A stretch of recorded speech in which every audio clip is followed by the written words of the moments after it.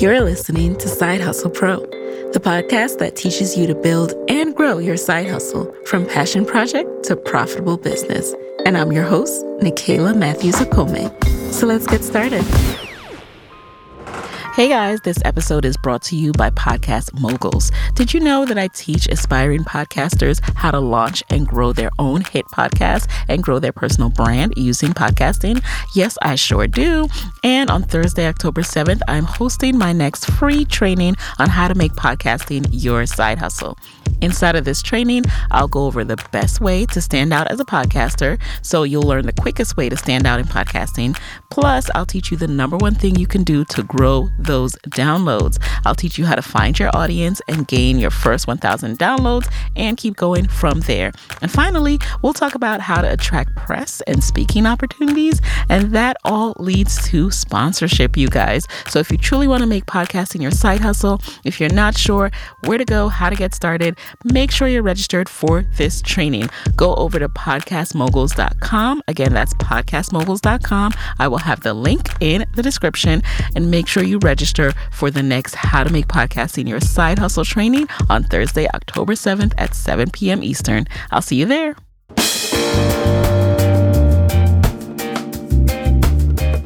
Hey guys, welcome back to the show. It's Nikayla here with another episode of Side Hustle Pro.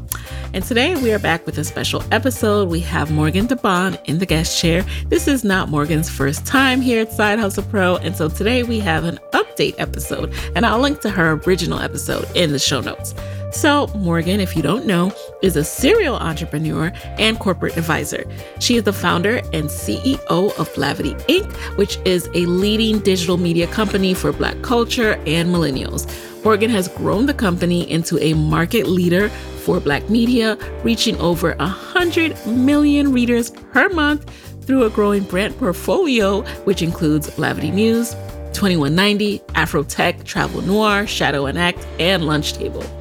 Under Morgan's leadership, Blavity has launched several consumer summits, including Summit 21 for Black women creators and Afro Tech, the largest tech conference for Black innovators and founders, which I'm sure some of you have been to. Morgan also acts as an advisor to influential global brands and companies, including Disney, American Airlines, CES, Pantora Bridal, and Rosen Skincare. She is also an angel investor in Gold, a consumer brand present in over 200 stores, and Public, which has a $1 billion valuation. Now, this is clearly incredible, and you'll see why I wanted to have Morgan in the guest chair. But what I really also love about Morgan is that she is a serial entrepreneur and a unabashed, unashamed multi-hyphenate, which she talks about in this episode. She talks about the fact that she has defied the expectations of what a CEO is, what a CEO should be, and has gone after what sets her soul on fire, which is learning about new industries, which is learning how to create and found new businesses. So we talk about that in today's episode. I think you'll really enjoy it, and you'll even hear her give me some timely business advice and wisdom. So I hope you enjoy it. Welcome to the guest chair, Morgan. So good to have you back. It has been, you were one of my early guests back in 2016. I'm sure we both don't remember what was said. So everybody could go back and listen to that. I'll link it in the show notes. So why don't you give us kind of an update on what you're working on these days? How are you juggling and prioritizing each of your businesses and just be the unique CEO that you are? Yeah, so things are going well. Thank you for having me back. This was one of my, I feel like, maybe first or second podcast interviews I've ever done in my entire life was on your podcast. So I am kind of horrified to go back and listen. Me too, because it's listening to me before I really practiced interviewing. Absolutely. So let's see. I mean, for those who may be listening who aren't familiar, Blavity Inc. is the company that I'm the CEO of and founder of. Blavity Inc. owns a variety of other brands and properties. So you can kind of think of us like a large media holding company. So we have a centralized, incredible team of sales and finance and HR and creative. And then we have each one of our brands. So Afro Tech, 2190, which has Summit 21, Travel Noir, which is a brand I acquired from an incredible founder named Zim, and Shadow and Act, as well as Blavity, of course, our flagship. So it's been an incredible 7 years. Wow, has it been that long? Oh my. It's been 7 years, yeah. Wow. And in addition to that, you've also, as Morgan DeBaun, also started other businesses while you have been CEO. And how do you work that into your entire vision for your life and for your different companies?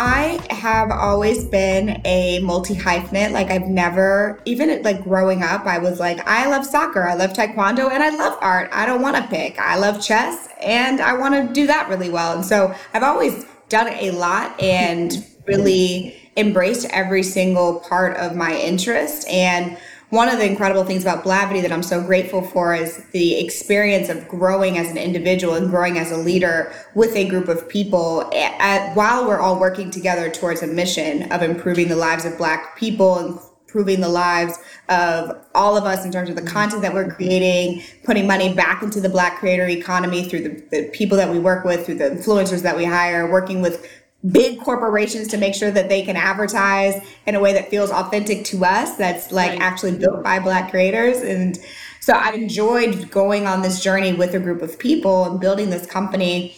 And at the same time, as I was scaling the business and really transitioning from founder to a CEO to a chairperson to an executive, I started to miss some of those early days of founding things, of like just being able to post things on Instagram and, not having to go through my own approval process with other.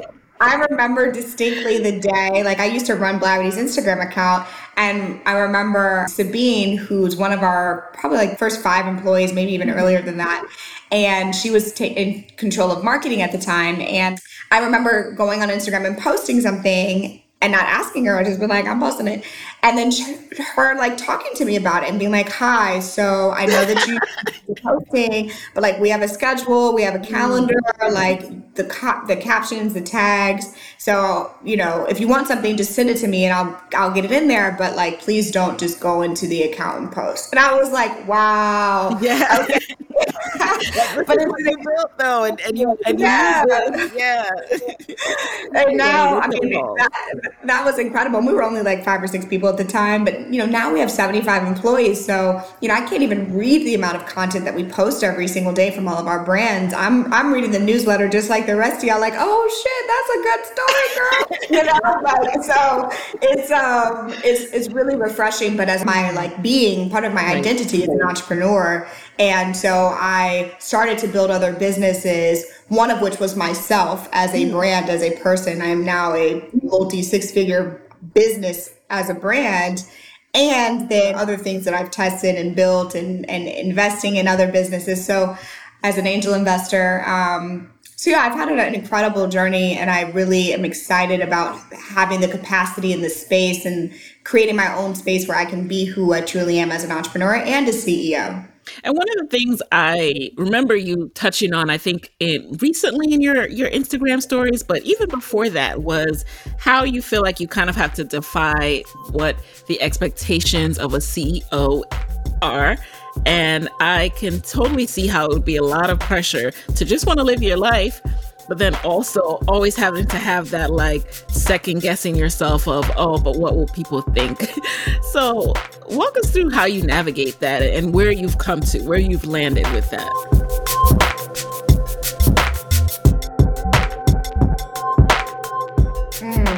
Yeah, I was a young CEO. I was 24 when I started the company, and we were very successful very quickly. I also had a lot of press, whether I asked for the press or not. I didn't hire a PR firm until like 6 months ago, so there was a lot of attention on the story and the narrative. Some of that was intentional, but other than that, like, there was a sense of my name and our brand preceded us oftentimes. And so there was a lot of perception, a lot of conversation without people having interacted with any of our brands, having attended any of our events, or having met me. And it's a privilege. A lot of that is because we've been successful and so many people haven't been able to kind of crack the nut of venture funding. And we are a predominantly Black team, a female founder. And so we were defying the odds along the way just by existing. And I just wasn't prepared for that level of pressure. I didn't necessarily set out to be this like brand. It was build a company, build a product, and serve the Black community. Right. But oftentimes in our community, when you're successful, you become a brand, you become a hero, you become a role model for people. And it hasn't always been easy to balance. And there's even times when I remember I was traveling so much that I would like doing speaking engagements, meeting with clients, fundraising. I would come back to the office, but the business was growing really fast. I was come back to the office and be gone for like 2 weeks or 3 weeks or something like that. And there would be people in the office I didn't know because they had their start date and I didn't interview them. They weren't on the team that reports into me directly and I didn't know them. And so they had this whole perception of, oh my God, Morgan DeBaun, the CEO. And I'm like, oh, she just told me, I don't know you, who are you? You know, and you want to get to know everybody by story and name and your company. And that's something that's also very important to me. But I was running 100 miles a minute. You know, and so there was definitely a transition. I would say year like 3 through 5 is a bit of a blur because we were doing a lot very quickly. I can see how also as you are building out the brand now, like now that you realize that, okay, it's happening organically. So now let me take some time to shape it into what I want it to be and who I want the brand to be, that there's also that pressure as well. I heard you say, and I think it might have been, you know, on another podcast or something, but I heard you say that you actually had a rough 2019 and, you know, as you were ramping up for 2020, I'm sure you were breathing a breath of fresh air, like, all right, 2020 will be better. And then boom. Yeah. But you guys pivoted really quickly. Like you had that whole virtual experience with Afrotech and that was amazing. How did you go about like getting into that space of pivoting while also holding on to being able to salvage brand partnerships and relationships to make sure that your team was okay? Yeah, it's such a great question. And I learned so much in those 6 months of early COVID days. Like I'd say March through like August. I grew exponentially, and I'd say everybody around us at the company grew exponentially because we had no other choice. And we were so committed to one another as a team to ensure that we could save as many people's salaries as possible, make sure that people had benefits. We didn't know what was going to happen, right? Like many other companies, there was a large cloud of, we don't know what the future is. You know, we think we're going to shut down for 2 weeks. It could be 2 months. It could be a year. It could be, we don't know. And I felt a deep sense of responsibility to protect our legacy so that we didn't run out of money. We didn't not have our brands and to protect our team mentally as we went through this process. And we had to make some tough decisions. We had to make some tough decisions on furloughs and layoffs. I took a huge salary cut. Everybody who was full-time, I asked them to take a salary cut so we didn't have to lay off as many people, so we could kind of pass the burden through the full entity. And, you know, I think that the Blavity team, because of how we're made up, because we're a group of majority people of color or women or people in the LGBT community, we're very freaking resilient. You know, it's like, this is not the worst thing that we've been through in our lives, right? And I think that resiliency is something that got us through it all, but it wasn't necessarily without its battle scars. You know, a lot of people were burned out towards the end. You know, some people even resigned because they're like, honestly, I don't want to be in media at all. Like, I don't want to cover this stuff at all, you know, and I don't have the luxury of being like, okay, I need a break. I'm burned out. Bye, guys. Right? Like, as the CEO and the founder and my co-founders, like, we don't have the luxury of just being able to take time off, especially in times when we're really needed. And so I had to figure out how to balance and take care of myself while still making sure that I was, as the leader of the company, fully present and able to make the tough choices and help us be decisive during a time of crisis.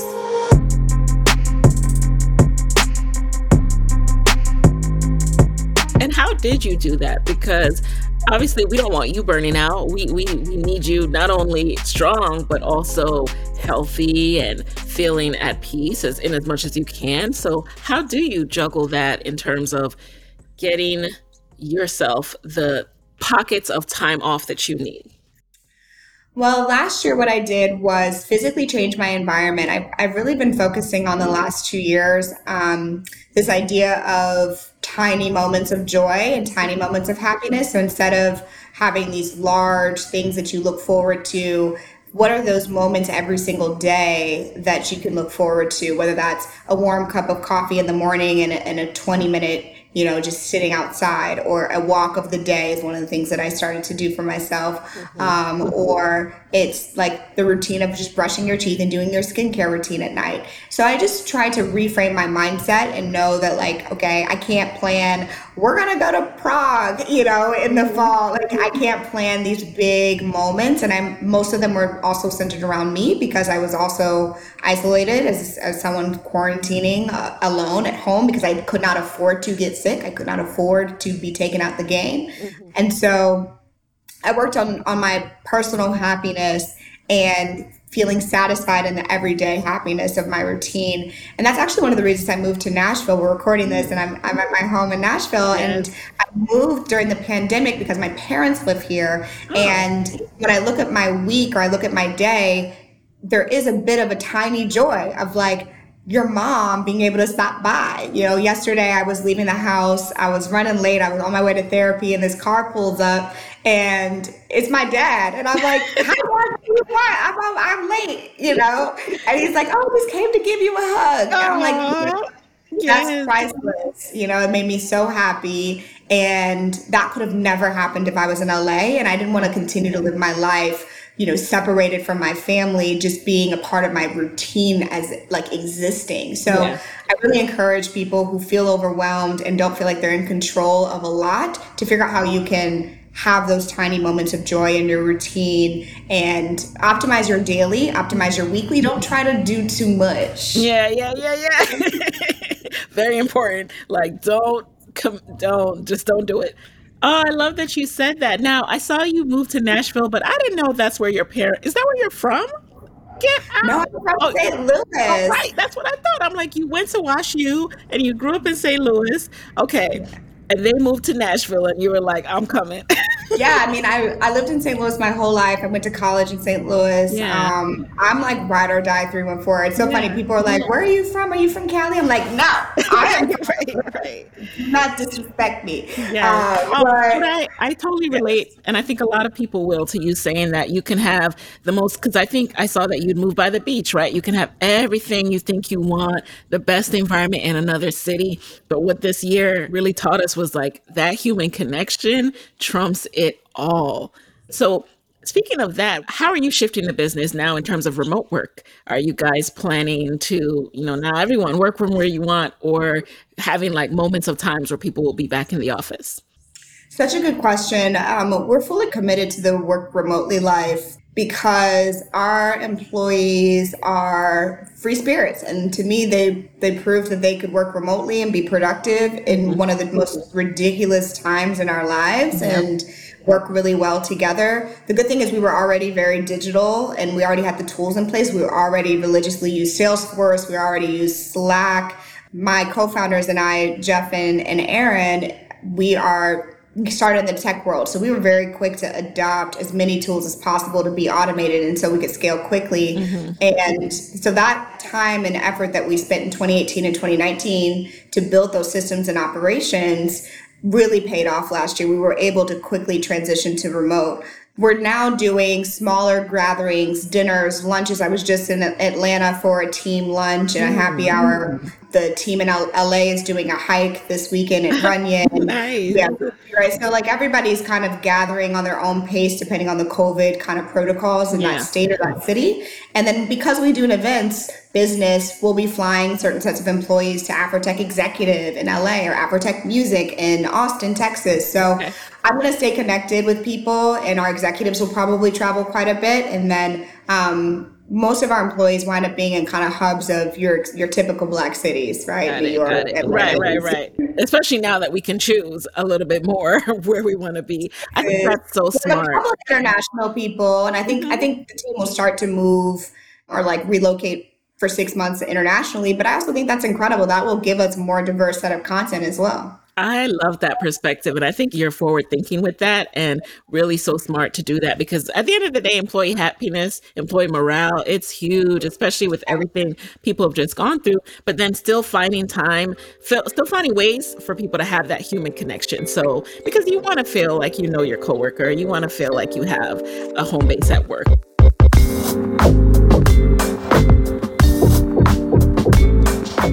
So guys, picture your business on TV next to your customers' favorite shows. I used to think that this wasn't an option, but I just found out about a really effective tool that is affordable and accessible to side hustlers at all levels. It's called the Spectrum Reach Ad Portal. It is a self-service tool and it is so user-friendly, especially if you're already using digital and social media ads. If you can put up an ad on social media, you can use this portal. Your first step is to visit go2.spectrumreach.com/hustlepro, and that's go and the number 2. Then, once you register and log in to the Spectrum Reach ad portal, you can start building your TV campaign right away. You can select your goal and refine your geography so that you're only marketing to the areas where your customers are. Plus, you define your budget. I've always thought that TV was going to be really expensive, and I know that some of you might be thinking the same thing too. But with the Spectrum Reach ad portal, you are able to see suggestions of budget and then determine a budget that works for your business. There's also a customer success team available right in the portal to help you if you come across any questions, and you can even connect with a local expert. So in sum, you guys, Spectrum Reach has made TV advertising super simple and affordable. Do not miss out on this opportunity. Visit go2.spectrumreach.com/hustlepro to start building your TV campaign online. Oh, and you might be saying, Nikayla, how am I going to create a commercial? Listen, our friends at Spectrum Reach have already thought about that. As a special offer for Side Hustle Pro listeners, Spectrum Reach is offering production of a free 30-second video for your business. Spectrum has a partnership with Waymark, that's spelled Waymark, where you can create beautiful, professional, top-tier commercials using templates and your own logo and creative. Just go to waymark.com/spectrumreach and enter code HustlePro. Again, that's waymark.com/spectrumreach to use offer code HustlePro at checkout to claim production of a free 30-second video. Just click the coupon link at the top right and it's 100% free. And guys, I'll have links to both the Spectrum Reach ad portal and Waymark in the show notes for you. So enjoy. So now let's get back into, let's talk a little bit more about Morgan as the CEO and how do you decide when it's time to explore a new business venture? Oh, such a good question. Okay, well, where I am now is 80% of my time is still Blavity. Mm-hmm. And I would say of that 80%, I'd call it about 40% is day-to-day operations, right, which used to be like 90% of that 80% was day-to-day operations. Oh, no. But now it's about 40% day-to-day operations and 40% of that 80% is like executive chairwoman, CEO, strategy, strategic relationships, investor management, future planning, financing, things of that nature, recruiting at a high level. Like we just hired our COO, mm-hmm, which is our first, non-founder C-level executive. Congrats. He's like a real adult who is incredible executive from Viacom CBS, who was in charge of their merger. So that's how I spend a lot of my time now. That other 20% is 10% allocated to, the other 20% is DeBaun & Co., which is my other company, which is my other holding company that includes my personal brand. So any speaking engagement, brand deals that I'm working on, licensing deals that I'm working on, and then my investing. So real estate, the Work Smart podcast, mm-hmm, which also folds into the small business and angel investing that I do. Okay. And why was it important to you to build out that separate holding company and to start things like the Work Smarts where you're investing in and you're teaching and mentoring other business owners? Yeah, the Work Smart program is something that brings me, it's another set of tiny joys. So every 2 weeks, I get to meet with an incredible group of entrepreneurs and learn about their businesses and help them scale and hopefully avoid some of the mistakes that I made along the way. It became important to me because I felt this deep sense of responsibility and gratitude for being successful and having navigated so many of the ups and downs of entrepreneurships. I mean, at any given year, we could have been taken out by any given thing, and I am grateful that that didn't happen to me. And I know that a lot of it had to do with my access to information, my network, and my ability to navigate and make decisions quickly. And my hope is that through my work with the Work Smart Advisor program, whether that's someone just listening to my podcast, which is free, or they're actually in my program where I'm coaching and advising them for 6 months or 3 months, that they're actually able to move faster than I did and get to the next stage faster. And then from an entity point of view, just as a wealth person, as an entrepreneur and someone who really cares about building generational wealth for myself, my family, my future family, it was important to me to have a full entity that was another set of income that wasn't dependent on Blavity's success, because I think that wealth diversification is important for everyone. Having multiple streams of income is important for everyone. And having a full entity has allowed me to be able to hire full-time employees, to offer benefits for DeBaun & Co., to be able to scale my other business without it fully being dependent on me yet again, right? And so it's been a huge blessing that's been able to pay a lot of dividends. It was really hard work 3 or 4 years ago when I started DeBaun & Co., because I was really running 2 startups at once and I didn't have time to invest in DeBaun & Co. at all. So it was really just me doing my best, negotiating my little deals, my little speaking. And I'm so happy, now that I have a team to help me.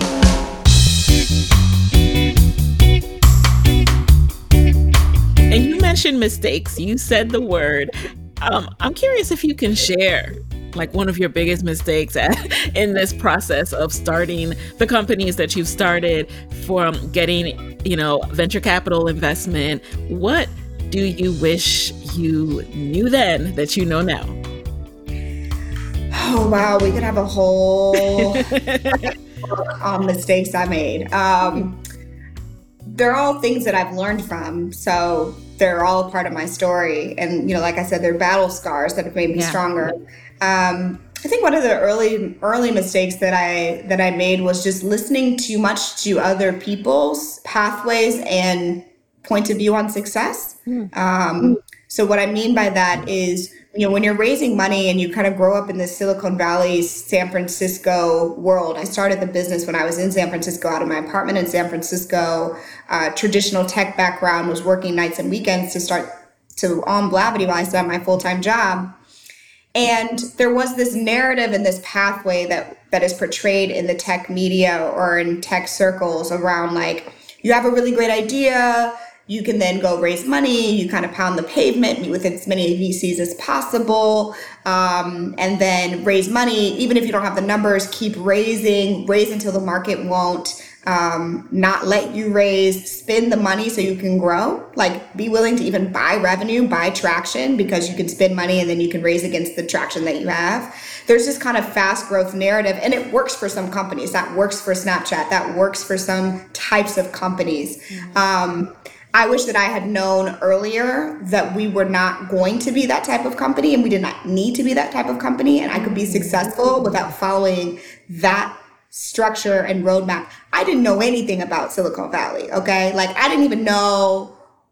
couldn't even like throw a dart on Silicon Valley when I was 4 years old. You know what I'm saying? So I learned a lot along the way, and I'm an avid reader. I read tons of books. Like, I've learned everything that I know. But if I had accepted and had the capacity to know what I know now about the media industry and about this type of business, I probably would have done things a little bit different in the middle of everything. After I raised my first couple of rounds, I think I hired a lot of people a little bit too fast. I think that we didn't wait for people who we had hired to just like let them roll with it. We would just kept going because we didn't see the results we wanted.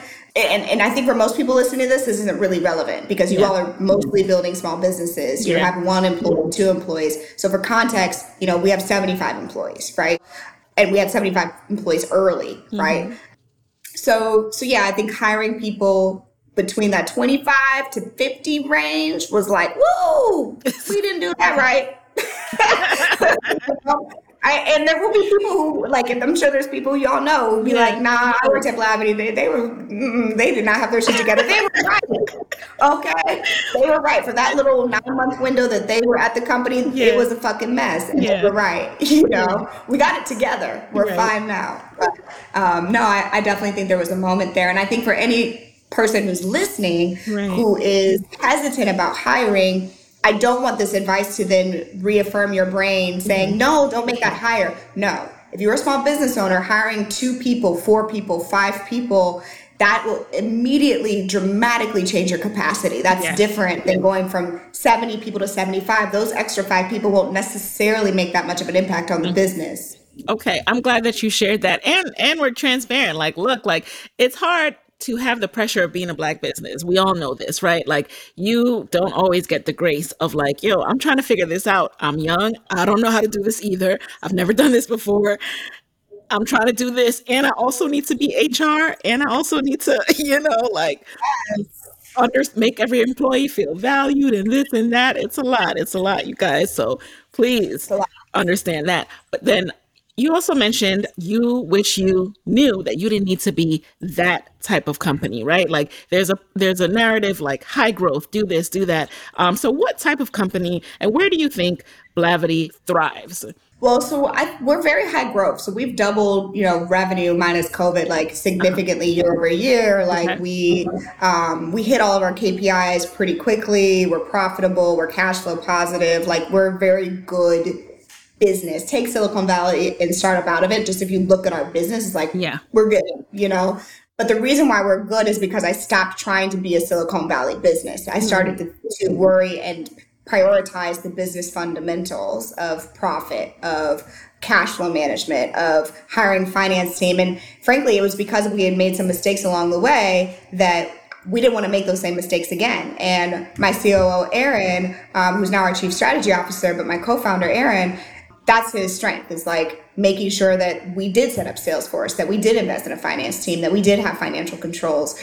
So the business that I think we should have done was definitely raise money, but there was a time in which I was going to keep raising money. I haven't raised since 2018 and I stopped. And I'm glad that I stopped because there's other media companies, Mike, BuzzFeed, Group 9, Goop. There's so many media companies that have raised hundreds of millions of dollars. Ozzy, Axios, Vox, hundreds of millions of dollars. I've only raised 12.8, which I know in the Black community is like, oh my God, you raised 12.8. And I'm like, I'm here for it. But that is like less than 10% of what my white boy peers are doing. Yeah. And I didn't want to go that route. So I'm glad I didn't. Okay. I'm glad that you shared that. Now, you also have the unique experience of being a founder who has a digital business, online, and then also a physical products business. What would you say are the differences in running each? What have you learned?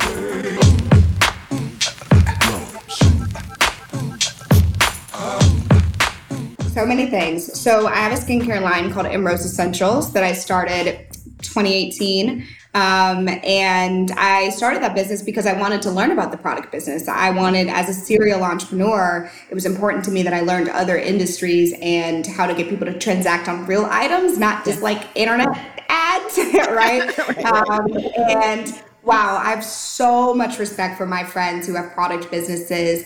I remember texting my leak and being like, sis, oh my God, why did you tell me that warehouses are nightmares, And so that business, I don't think is for me and how I set it up. Like, I don't have the time to sit in my kitchen and ship labels, and because of profit margins and different costs, you kind of need to start that way when you're growing your product business. You need to start with a low cost, which means you're doing a lot more of human labor. I don't have the time to do that. So I picked the wrong business from a profit margin point of view. So even if we make a lot of money, my profit margins are bad because I'm not at the scale that I need to be to get those economies of scale and get a higher profit margin. So I've still spent some time with Inroads, but it's mostly on automation right now until I actually have the time to build out my product business.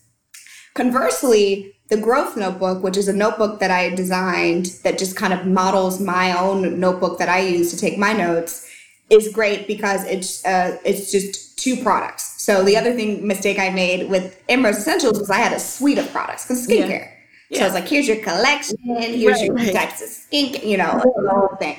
But the Growth Notebook is just a 2 product. So I would recommend anybody, who's starting a product business to actually just do a hero product, do a bundle, start something small, really market it, get your value proposition right, and then focus on the supply chain and the operations. I hired an incredible woman, Alia, who runs a company called The Product Place. You can check her out on Instagram. Okay. And so she was really helpful at helping me do the supply chain to source the right materials, paper, and everything and make sure that it was organized.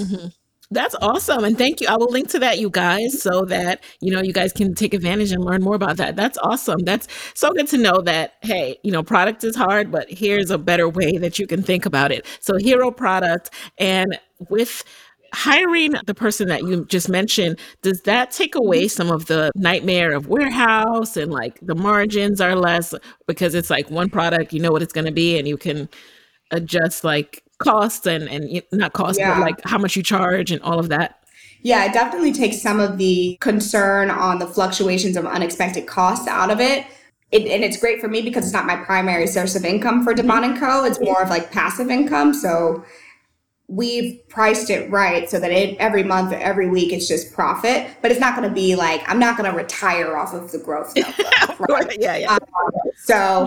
I think it's good for people who are side hustlers to have that product line, keep your day job, but then have something that's giving you this passive income that you can set it up, forget it. We have a social media manager that can pre-schedule all this content out. And I use it all the time. I tag it in my Instagram posts and stuff. Whenever I tag it, we sell a bunch. So I do like the kind of batch working of products where I can go in a hole for 6 months, build a product, get it into the warehouse, do product testing, etc., find a distribution partner, build the website, do the assets, and then someone else can run the day-to-day of the marketing, but the product's already sitting there.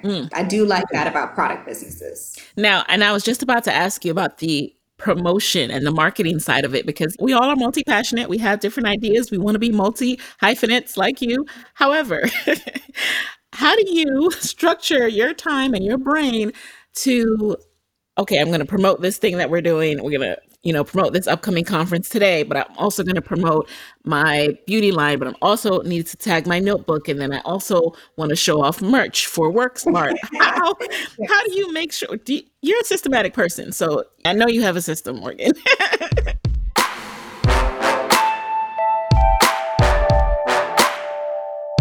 What I've learned is that I should only build products that naturally fit into my day-to-day workflow. So showing my notebook is really easy because I'm actually legitimately using it every day. And I'm showing you all my behind the scenes of my work day. So it's easy to show, here's my notebook, right? It's the same reason why a lot of brands reach out to me for like meal kits or like tech tools. Like I've done deals with Salesforce or Intel, and it's because they know I'm actually going to use it, right? Like I will show you Salesforce because I use Salesforce every day at Blavity, right? I'm going to talk about laptops because I'm on a laptop and y'all see it on the phone. And people are like, you use a PC? And I'm like, I do use a PC. Like for real. Like my actual computer is a PC. My laptop is a PC because for all these reasons. So I recommend that people build products that they can naturally, authentically use on a regular basis, or else it is a lot of work to think about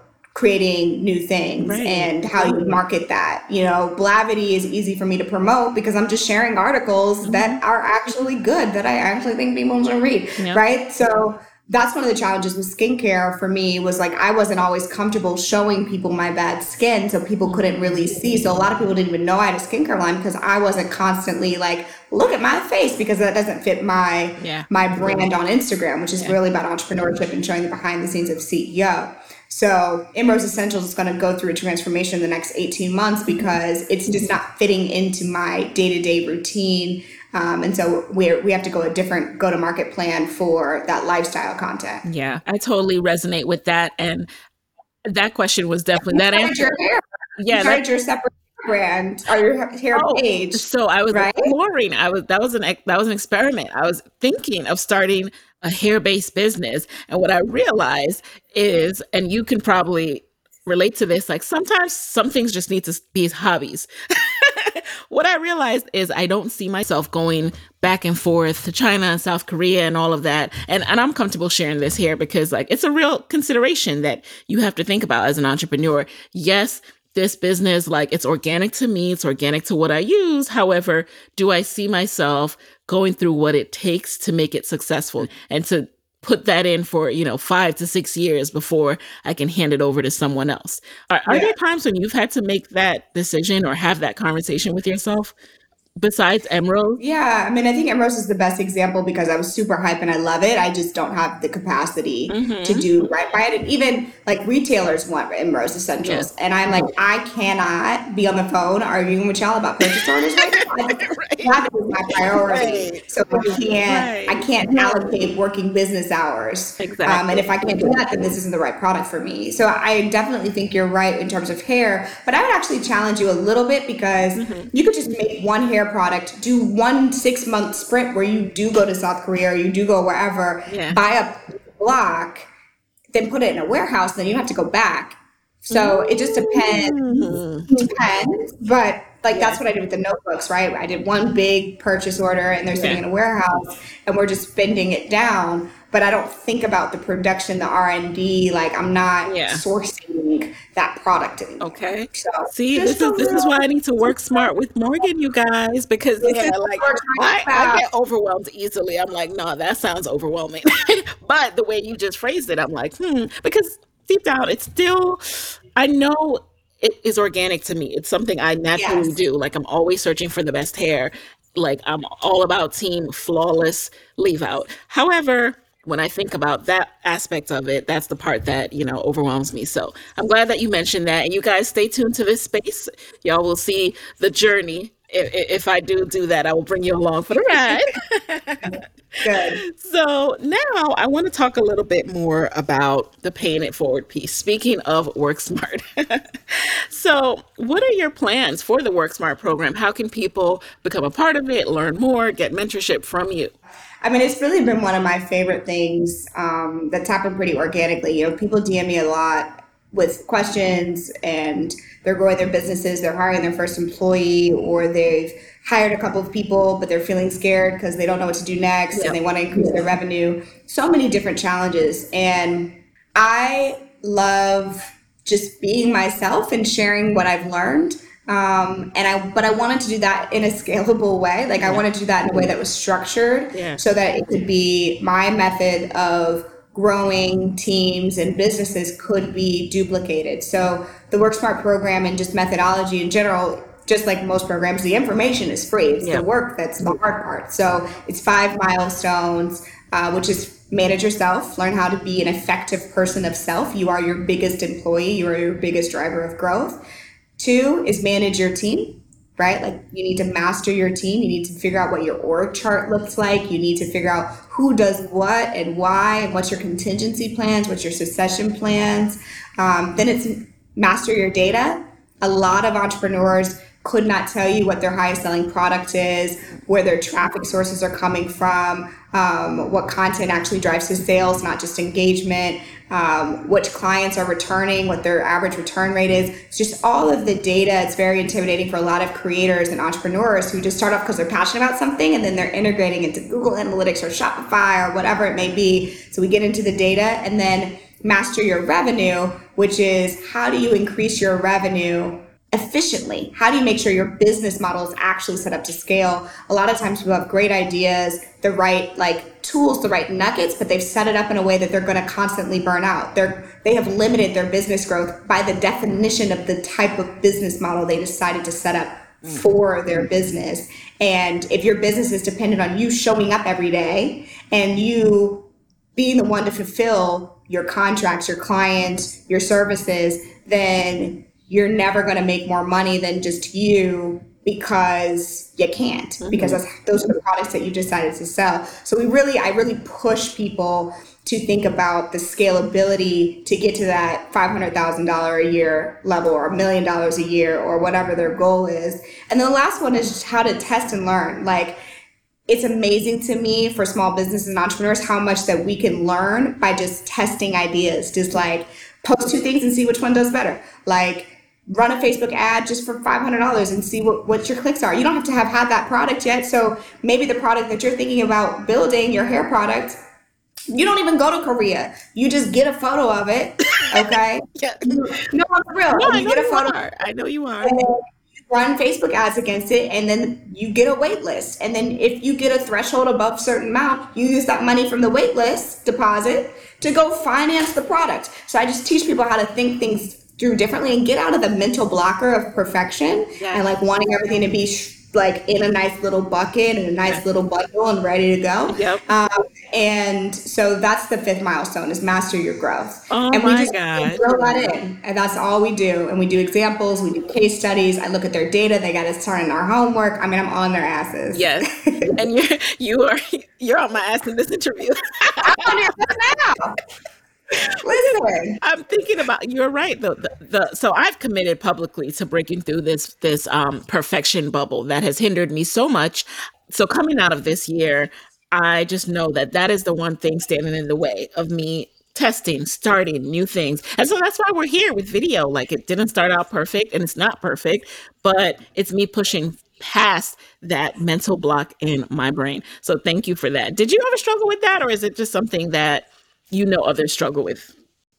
I think my parents raised me to be fearless. I ask them this all the time. Yeah. Like, what did you guys do to like create this really weird human being called me? And they were like really intentional about a lot of different things, especially raising a woman, like raising a girl. Even up to my name's gender neutral, and that was intentional. They didn't want people to, even before they even met me, to genderize me one way or the other. Yeah. So yes and no. I do think that I have a sense of maybe a bit of narcissistic personality trait where I'm just like, I mean, why not me though? Like, like these people over here are doing it. These white boys over here are doing it. I could do it too. I can do it too.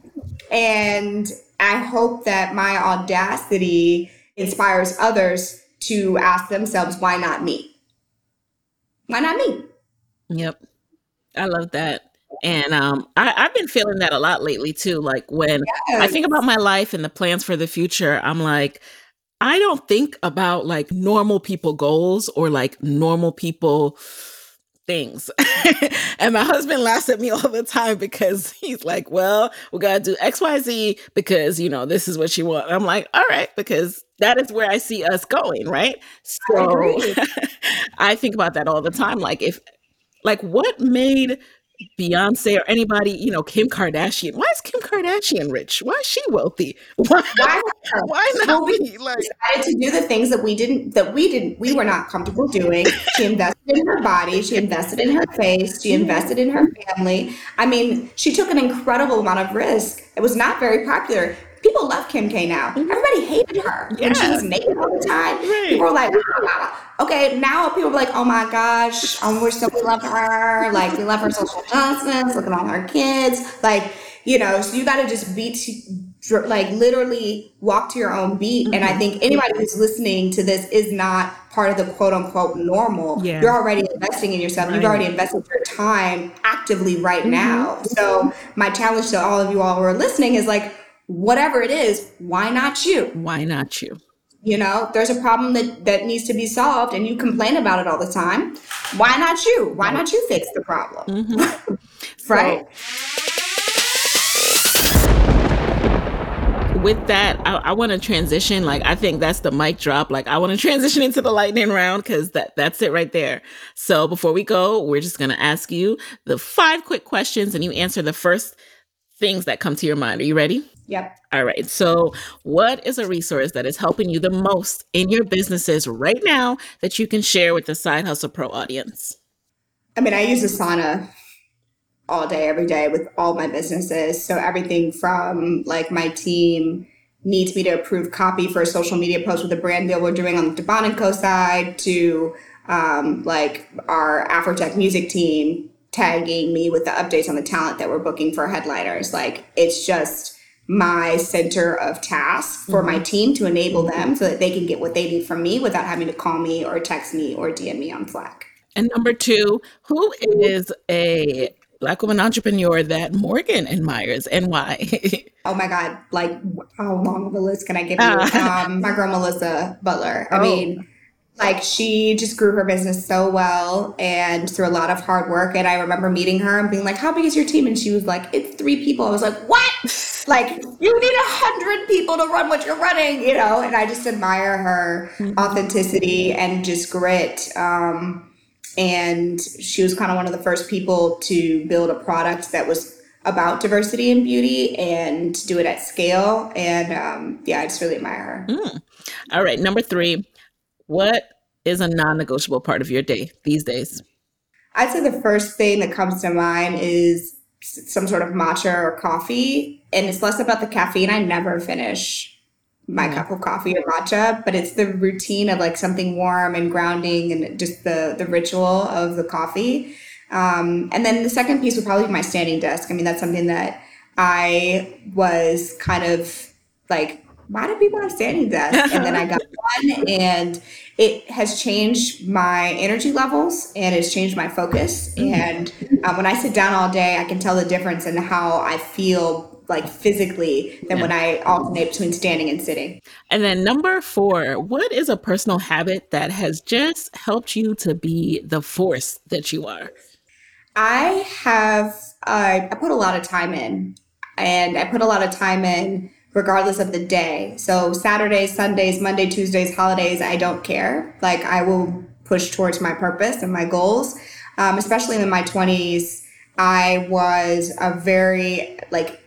I woke up early and I did put my time in before I played. And that paid dividends. That gave me extra days in the year over everybody else. That gave me extra days in the week over everybody else. That gave me basically got an extra couple years on people. When you accumulate that time over time, I work at least 8 hours on the weekends. That's a full extra business day. Yeah, I love it. And then finally, what are Morgan's parting words for Black women entrepreneurs who want to be their own boss, but are scared to lose that steady paycheck? Oh, well, I think that you should first focus on replacing your income with your side hustle. You know, I think that's your first goal, is address the fear straight on by just focusing on revenue and profit.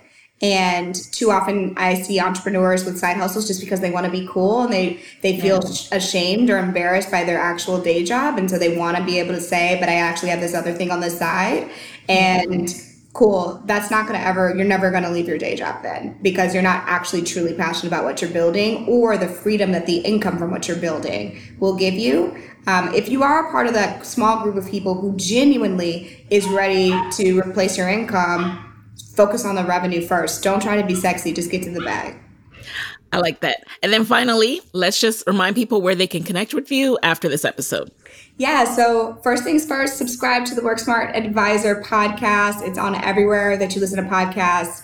And I have downloadables. I do interviews. I share my own personal story, my own wealth stories and advice. So that's the first place. And the second is probably Instagram, because I'm on there all day and I respond to DMs and I just share, like, I'm an open book. So. All right. Well, thank you so much, Morgan, for being here with us. This was awesome. Thank you for getting my life and putting some, things a bug in my ear of what I need to do next. I'm sure everyone really appreciates this episode. So thank you. And we will talk with you guys. I'll talk to you next week. Hey guys, thanks for listening to Side Hustle Pro. If you like the show, be sure to subscribe, rate, and review on Apple Podcasts. It helps other side hustlers just like you to find the show. And if you want to hear more from me, you can follow me on Instagram at Side Hustle Pro. Plus, sign up for my 6-bullet Saturday newsletter at sidehustlepro.co/newsletter. When you sign up, you will receive weekly nuggets from me, including what I'm up to, personal lessons, and my business tip of the week. Again, that's sidehustlepro.co/newsletter to sign up. Talk to you soon.